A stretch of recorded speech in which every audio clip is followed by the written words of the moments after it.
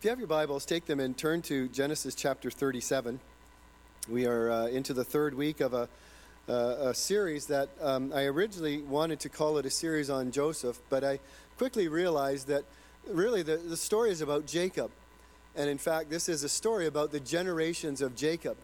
And it's important that we just don't lift Joseph out of the context and just think about him as an individual unto himself, but to realize that Joseph is really a demonstration of God's covenant love to Jacob. And so that's where we've been. And if you have your Bibles, I can't remember the page number in the Pew Bibles. They're under the seat in front of you. But Genesis is the first book of the Bible, so you shouldn't have trouble finding it. Chapter 37, and starting at verse 12.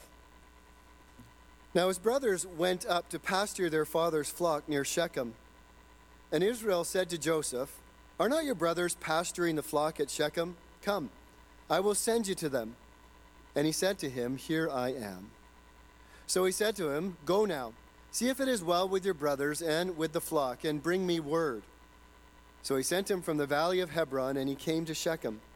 And a man found him wandering in the fields. And the man asked him, "What are you seeking?" "I am seeking my brothers," he said. "Tell me, please, where are they pasturing the flock?" The man said, "They have gone away, for I heard them say, 'Let us go to Dothan.'" So Joseph went after his brothers and found them at Dothan. They saw him from afar, and before he came near to them, they conspired against him to kill him.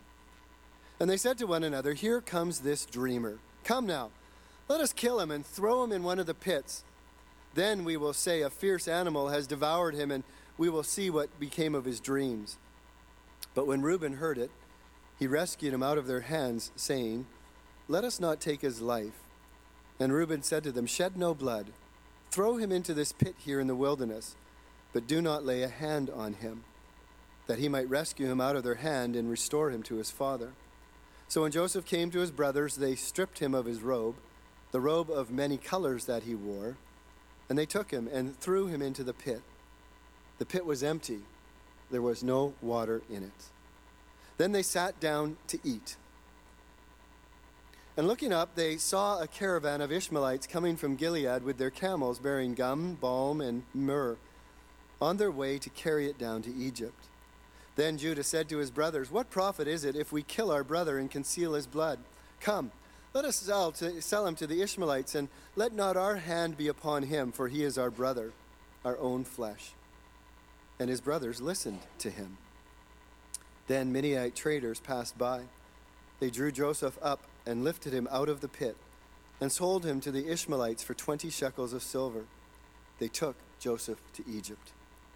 When Reuben returned to the pit and saw that Joseph was not in the pit, he tore his clothes and returned to his brothers and said, "The boy is gone, and where shall I go?" They took Joseph's robe and slaughtered a goat and dipped the robe in the blood. And they sent the robe of many colors and brought it to their father and said, "This we have found. Please identify whether it is your son's robe or not." And he identified it and said, "It is my son's robe. A fierce animal has devoured him. Joseph is without doubt torn to pieces." Then Jacob tore his garments and put on sackcloth, mourned for his son many days. All his sons and all his daughters rose up to comfort him, but he refused to be comforted and said, "No, I shall go down to Sheol to my son mourning." Thus his father wept for him. Meanwhile, the Midianites sold him in Egypt to Potiphar, an officer of Pharaoh, the captain of the guard. Father, guide us now, I pray. In Jesus' name, amen. When we talk about the Bible, we mean the whole Bible, all 66 books of the Bible. And whether we're in the Old Testament or the New Testament, matters not. It is the inspired Word of God. One of the aspects of the Word of God that we need to learn and think about is the functionalness or the profitability of the Word. All Scripture is breathed out by God and is profitable for teaching, for reproof, for correction, for training in righteousness, that the man of God may be complete, equipped for every good work. The Bible is for our good. It's profitable for us. It will equip us for good works and for what we need to serve God. We also realize that the Old Testament is beneficial for us in the stories that has been recorded there. Paul, writing to the Corinthians, said, now these things happened to them. He's referring to a whole variety of things that the people of Israel went through. He says, now these things happened to them as an example, but they were written down for our instruction, on whom the end of the ages has come. Therefore, let anyone who thinks that he stands take heed lest he fall. No temptation has overtaken you, but such that is common to man. God is faithful. He will not allow you to be tempted beyond what you are able, but with temptation he will also provide the way of escape, that you may be able to endure it. Therefore, my beloved, flee idolatry. So as we come then to the book of Genesis and are considering the generations of Jacob, and there is so much in the Psalms, particularly about the God of Jacob, nothing about the God of Joseph, we realize that it's not just a great story, which it is, but it is the inspired word of God given to you and I for our instruction and for our profit. And it is a love story. It is a story of the redeeming love of God and the promise-keeping God that is revealed in the Word of God to us. It's a story of providence. That's what I've been wanting us as a congregation to wrestle with and grapple with for a number of weeks as we head into this. Providence is God's most holy, wise, and powerful, preserving and governing of all his creatures and all their actions. There is no person and there is no action that God does not guide and direct in every single corner of this world, even up to the space lab that's circling around this world. God governs and guides all actions and all his creatures. J.I. Packer puts it this way. He says, God upholds his creatures in ordered existence, guides and governs all events, circumstances, and free acts of angels and men, and directs everything to its appointed goal for his own glory. What I'm wanting us to grasp and see, and what I think the account of Genesis helps us understand, is this is the God of providence, who is guiding and directing all circumstances, all events, all acts, all human decisions to bring about his purposes for his glory. So let me quickly make a couple comments about the text. I'm not going to sort of do it in a way that I normally do, and it'll make sense to you, I hope. Just a couple comments, though, about the text before I make 3 points about providence. First, there's a geographical journey in this text. It starts in Hebron, and then it moves to Shechem. That's about 80 kilometers. So if you know the island of all, that is from Parksville to a little bit past Courtney. So Jacob sent his son Joseph on this 80-kilometer trek to go to Shechem to see how his other sons were doing. Secondly, there is the trip from Shechem to Dothan. That's another 12 kilometers. So that's like from here to Lanceville, give or take a few kilometers. And then there's two different journeys that are taken at Dothan. One, there is the journey back to Hebron to tell the story of the death of Joseph, the false death of Joseph, and the other is the story around the coast and down to Egypt, where Joseph will be taken by the slave traders. There's also a verbal journey in this story, and if you like to attach ideas on sort of verbs, then there are three verbs which open up the story. One is Jacob sent Joseph, and all the implications behind that sending. The second is the brothers saw Joseph. And the third is that the brothers sold Joseph. So there's a verbal journey that takes place in these verses that you can go back and read and attach some things through. The three sections of the book, that just some comments that pull out of the text. Last week we wrestled with, if you were here, why in the world did Jacob send Joseph into such danger? Why would he have sent his son to Shechem, of all places, and to his sons, whom he must have known had such hatred and jealousy towards him? Secondly, Joseph, after a chance meeting with somebody out in the field, makes his way to Dothan. Just a note about Dothan. Dothan is mentioned also in the book of Kings, 2 Kings. It happens to be the place where Elisha escaped from the king that was searching for him, and he was going to kill him. And in the morning, he woke up and his servant goes out and he sees this army all around Dothan. And if you know the story, Elijah prayed, God, open his eyes to see the armies of heaven. And around the hillsides were all the armies of God around Dothan. Just a little bit of a fascinating tidbit about Dothan. So we go from Shechem down to Dothan. And I was thinking about this particular story, and there's so many different things we could launch out on, but one of them is, I remember as we were raising our boys and as they were getting older, the trepidation that we had sending them out on their own, as they moved out on their own and wondering, would anybody care for them? Would anybody look after them? Would anybody be aware of their comings and goings like we were when they were in our home? And this story clearly reminds us that even when our sons and our daughters are far away, God directs their lives. That is the doctrine of providence, loved ones. And then we have the brothers' treachery in verses 18 to 28, just a few things. Originally it says in verse 18, they saw him long before he arrived. How did they see him? Well, his robe, this brightly colored robe that was the symbol of their father's peculiar love for him. They saw him a long way away as he was making his way to them. And it gave them time to plot his death. And so it says, as they saw him, they plotted to kill him. Remember the phrase that they used there. It says, here comes that dreamer. Let's kill him and throw him into a pit, and then we'll see what becomes of his dreams. Remember, and I just want to remind us of this, this is their attempt to thwart the sovereign work of God. They heard the dreams. They knew exactly what the dreams meant. And this was their attempt to say, God, you do not rule our lives, we do. And so by their decision to kill him and throw him in a pit, what they were saying is, we will determine our future, not God. Now don't think this is just Joseph's brothers that do that. We do that all the time. We wrestle with the sovereignty of God. We wrestle with the providence of God. How many of you have wrestled with election? How many of you really say in your heart, I can't believe in a God who elects sovereignly from the foundation of the world people who will come to faith in Christ? We fight his sovereignty in salvation. That's just one area in which we fight his sovereignty, but it's all over the pages of our lives. Rather than come to a humble, obedient submission to the way and the working of God. We have Reuben, the oldest brother, who decides he's going to come to the rescue. He's the oldest brother. He had a responsibility for all of his brothers. Is he acting out of guilt?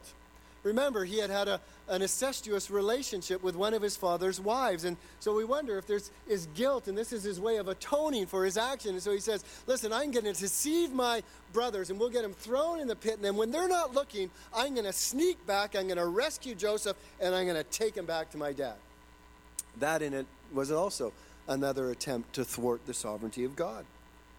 What about Joseph? When he came, he says they stripped off his robe and threw him in an empty cistern. This was not just a happy, oh, Joseph, let's just help take this coat off of you. This would have been a vicious attack on one that they hated. And likely they would have torn the coat to shreds as they ripped it off their brother. It was a way of dethroning him. It was a way of saying, you will not reign over us. It was a way of saying, you will not have the rights of first inheritor in our family. And so they ripped this robe off of him, and they threw him into a cistern. This would not have been a pleasant journey. 6 to 20 feet, somewhere in there, bouncing all the way down, hitting the bottom. Who knows how he hit? This was a rough and aggressive attack on their youngest, or on their second youngest brother. And maybe they were hoping for a long, painful death of starvation rather than a quick death of drowning. And then notice one of the most brutal lines that we have come across so far in this story. They sat down and ate. They had thrown him in the pit, and then verse 25 says they sat down to eat. There's only one other place in Scripture where we find such a callous response that I'm aware of, the book of Esther. In the book of Esther, you might remember the account of that story, how Haman had plotted against the Jews, how he just had developed again a hatred for the Jews. And he had determined that he was going to have every single one of them across the kingdom slaughtered. And so he had got the king to sign a decree, and that decree had gone out to all of the kingdom. And as the city was in confusion, it says that the king and Haman sat down to drink. How callous, how strong is their hatred towards their brother. Ironic that the next time they would actually share a meal together, Joseph would be the head at the head table. And then we have Judah, who steps up to the plate here. He now exerts his leadership, and he says, listen, let's not kill him. We don't want to have our brother's blood on our hands. Let's sell him. That's way better than killing him. Go figure. And then it says, as the traders came along, they pulled Joseph up and out of the pit. They sold Joseph for 20 shekels of silver, and the slave traders took Joseph to Egypt. I don't know if you've noticed in these verses, there is no mention of emotion in Jacob at all, or Joseph at all. There's not a word spoken by Joseph recorded at all in this whole series of events that unfolds around him. I think that's part of the emphasis that the writer is trying to say, is that he was so maligned, he was so hated, that it's a way of God saying he was dying. But then we read in Genesis 42:21, another side of the picture. The brothers, when they were found out and they knew who Joseph was, they says, we are guilty concerning our brother, in that we saw the distress of his soul. When he begged us, we did not listen. You get a sense of the callousness as they sat down to eat, as they sold him to the traders, as he begged and as he pleaded, and his soul was just racked with anguish and pain as he's being ripped away from everything that he knows and everyone that he loves, and he's been sold as a slave, not having a clue what his future would have. And they ignored all of it. Then we have verses 29 to 32, the brothers' deception. Deception is prominent throughout this particular account of the story. We have Reuben's grief as well. What am I going to do? As he thought of his own reactions and his own responses and his own responsibility as the elder brother. They hatch this plot. And Jacob's earlier deception with Esau and his father Isaac is going to come back on him in the same way, with a coat and a goat. And they take Joseph's ripped coat and they dip it in the blood of a goat and they send it back to their father. Notice they didn't even have the courage to go themselves. They sent it ahead of them to their father. Examine it. Just as Isaac had examined Jacob when he came to steal Esau's birthright. He felt his arm and he smelt the robe on him, and he says, it's got the feel of his brother, but he smells like his other brother. Examine it. He must have been devoured. Is this your son's robe or not? And then we have the father's grief. The grief in this passage is extraordinary. His response to the presumed death of his son. He tore his clothes, great anguish. He put on sackcloth up to his loins, incredible discomfort. He rejected any attempt to console and to comfort him. He was so hammered and so blown up by the grief of losing his son. He said, I will die mourning. And then we have the young boy's trauma. Meanwhile, Joseph is sold as a slave to a foreign country. You get a picture, don't you, that there's much more going on than just Joseph here. God's doing something in Jacob's life. God's doing something in Judah's life. God's doing something in Reuben's life. God's doing something in Joseph's life. This is, remember, the generations of Jacob. So 3 comments about providence. And I want us to wrestle with providence. And so I'm layering these 3 views of providence into this text. The first is the providence of God does not leave us unaffected by events in and around our lives. The providence of God does not leave us unaffected by events that happen in and around our lives. In other words, providence does not mean that we escape pain or adversity in life. And in particular, providence does not mean that we have a way out of the pain of grief. I want to carefully unpack a few things about grief this morning. Grief is a complex set of emotions and physical realities that come to bear on our lives. As a church, we have borne an incredible amount of grief in the last number of months, and some of you are walking very freshly through grief. It is painful, it is hurtful, it is crushing.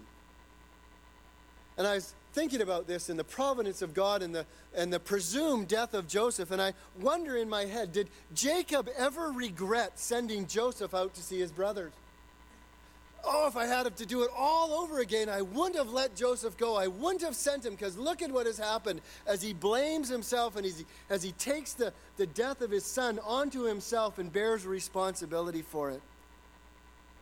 Did Jacob take for granted that he would see his son in a few short weeks with a report back from her brothers, never knowing that this would be the last time that he would see him, never knowing that, in fact, it would be 22 years later that he would finally cast his gaze on his son? I think one of the things that makes grief so gut-wrenching is the thievery behind grief. And grief is described in a few places of the Bible like a thief. It comes in and it steals from us the things that we value and the things that we appreciate most. It's secrecy. It comes when we least expect it, and it takes away from us the things that we most value. And grief is deeply emotional. You see here in Joseph's or Jacob's life the anguish, as he tears his clothes, the physical pain that he cannot enjoy the comforts of life while his son is dead. How he has days of lamenting in his heart as the sorrow just keeps coming in wave after wave after wave. And for years it would be unrelenting. As he said, I will go down to my grave mourning. To Jacob, it was impossible for him, from a purely human perspective, to make sense of the death of Joseph. It would be a lifelong body blow to him. But loved ones, is there not some help in understanding that Joseph's death was not the result of a random set of circumstances? And neither was it something that God couldn't have prevented, because he could have, and in Joseph's case, he did. See, the telling of the death of Joseph makes it clear that death did not catch God off guard. It was, in fact, how God would ultimately fulfill his purposes.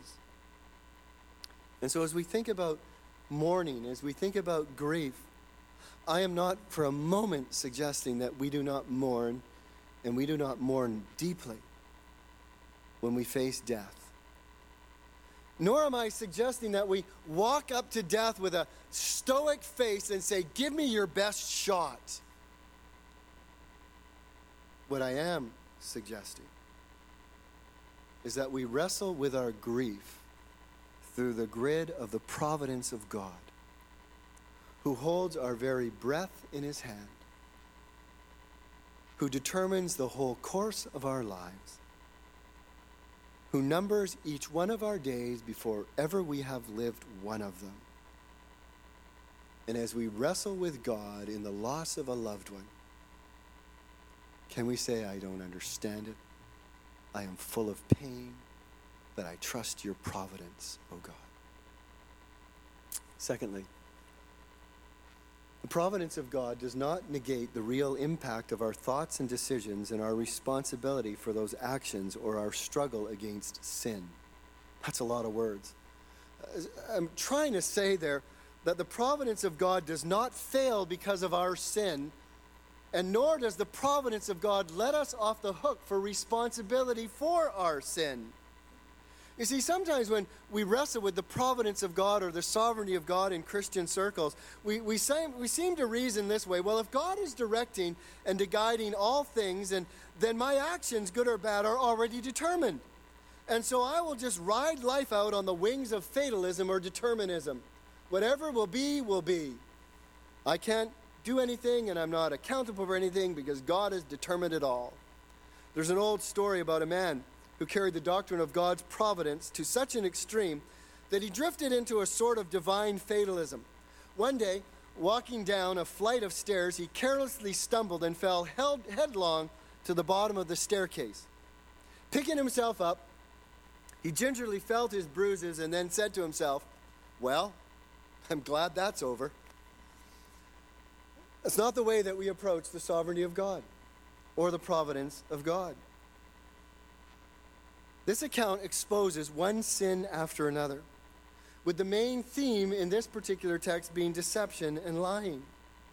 And the emphasis on deception is an obvious part of the story. In fact, it's been part of this family for generations. It had been Abraham who had told his wife to lie. It had been Isaac who had told his wife to lie. And Jacob, after all, is nicknamed Deceiver.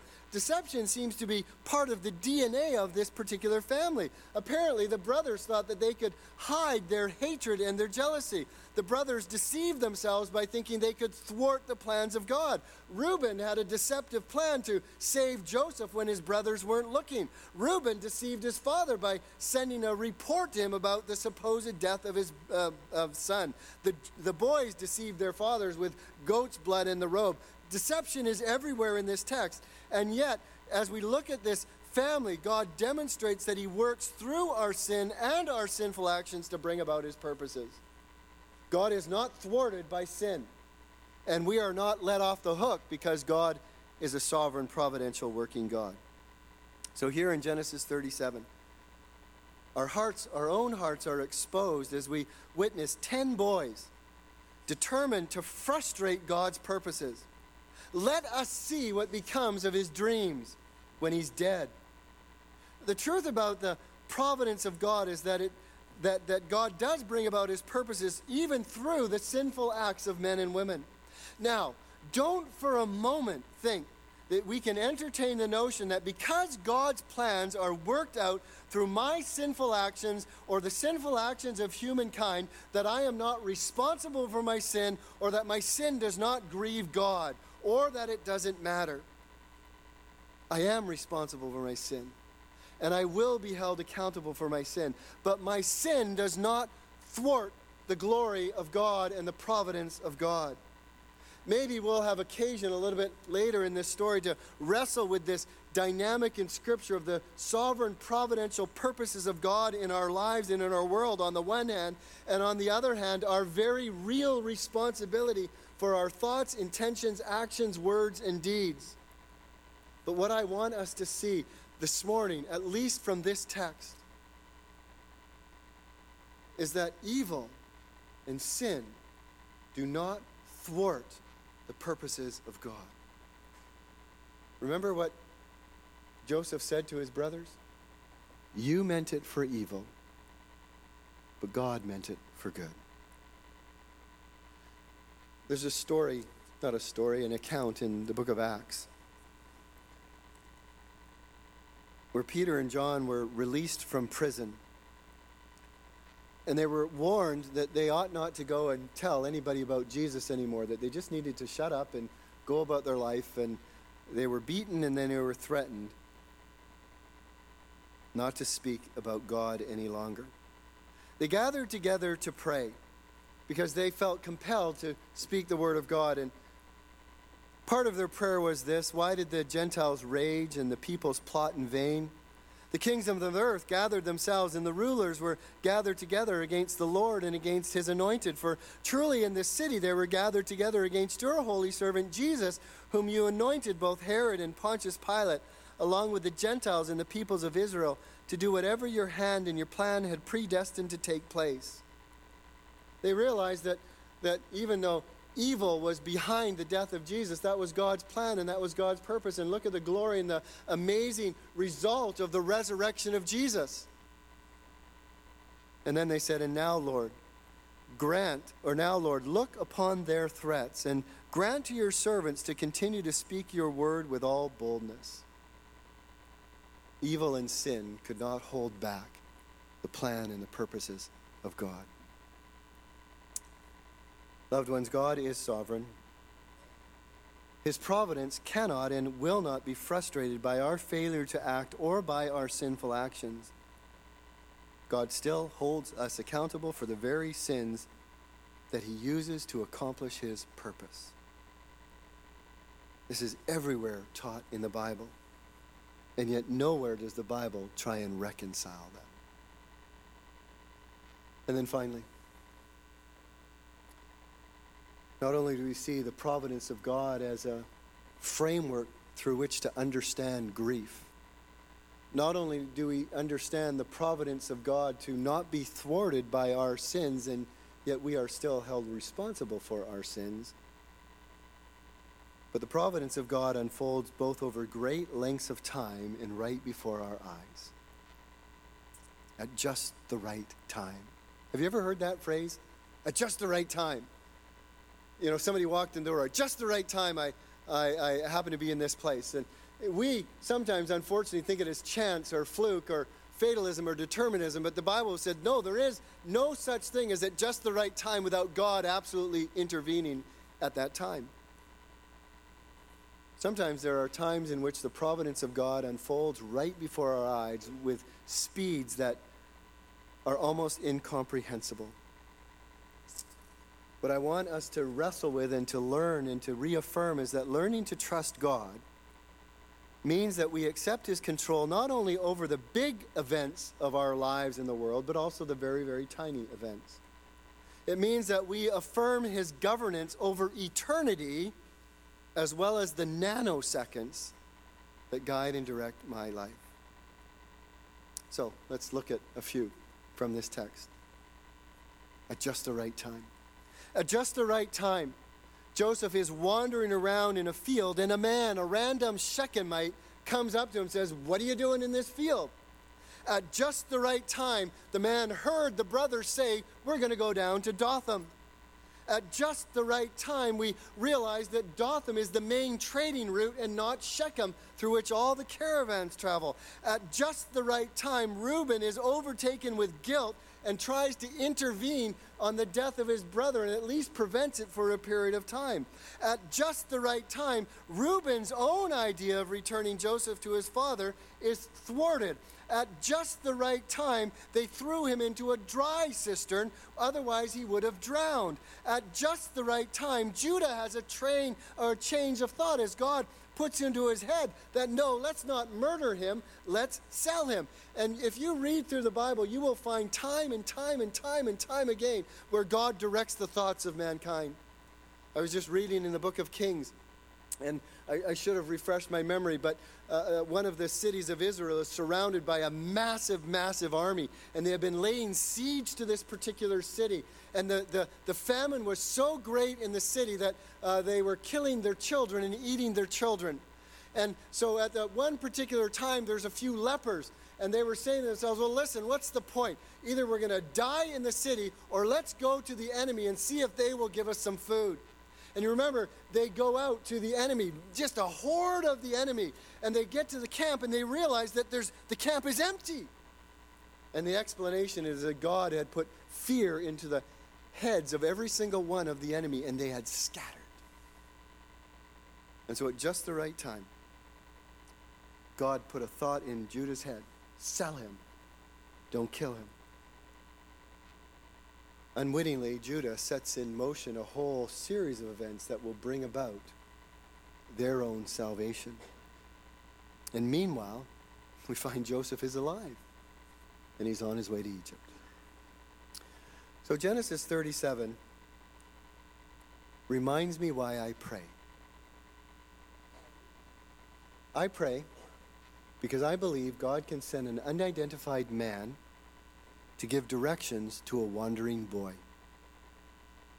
I pray because I believe God can help me or somebody else hear another's personal conversation. I pray because I know that God can delay getting to one destination over another destination so a caravan can come by at just the right time. I pray because I know that God can put it into somebody's head, a thought that will bring about salvation rather than destruction. I pray because I believe that God can provide a dry cistern as opposed to a cistern full of water. I pray because I believe that God can send a random caravan to collect one of his own to preserve his church. I pray because I believe that God controls events and can turn them on a dime. And at the same time, I, nor anyone else in all of this is reduced to fatalism or determinism. Because God is on the throne. God is sovereign. God guides the seen and the unseen. And Joseph's worst day demonstrates this. This is why I am amazed at the saving work of God. We have heard two accounts of the saving work of God. Why did God put Caitlin in the home of Dwayne and Julie? So she'd hear the gospel and come to faith in Christ. Why did God give Lauren children that he happened to be babysitting, happened to turn on the TV, happened to hear Billy Graham, and as a result gave his life to Jesus Christ? I pray because God can use the circumstances of our lives to bring about his purposes for his glory. So God is actively at work when everything seems bleak or dark. Scripture calls us to live trusting that in all things God is at work, even when we don't know it or even when it doesn't feel like it. Joseph seems completely unaware of the trouble that's unfolding all around him. He seems to be oblivious to the danger that he is walking into as he makes his way to Shechem. Who knows what dangers, toils, and snares God's providential guiding has brought you through or will bring you through? Why is it that we are wowed by the miraculous? Only because we have been spoiled by God's awesome regular providence. Know that God is working in your everyday life. He loves you. He cares for you. Will you trust him? And God works providentially through even the day-to-day circumstances of my life. Again, a random man in a field, a conversation at a well, a decision to move from one place to another, a guilty son, a cowardly son, a dry cistern. Nothing in life is too small or insignificant for God to see or use to ensure the good of his people and the downfall of their enemies. Loved ones, hope exists because God exists and cares for his people. Father, help us to cultivate a confidence and an assurance in your character and your goodness, in your sovereignty and in your providence. We need to have the truth about you fill our hearts and minds, Father. We need to allow the truth about your sovereignty and your providence to shape our thinking, to shape our living, to shape our acting. Oh, that our hearts could more fully realize that what matters most in life and eternity is not our efforts and our desires, but God's unrelenting mercy to us. We pray these things in Jesus' name. Amen.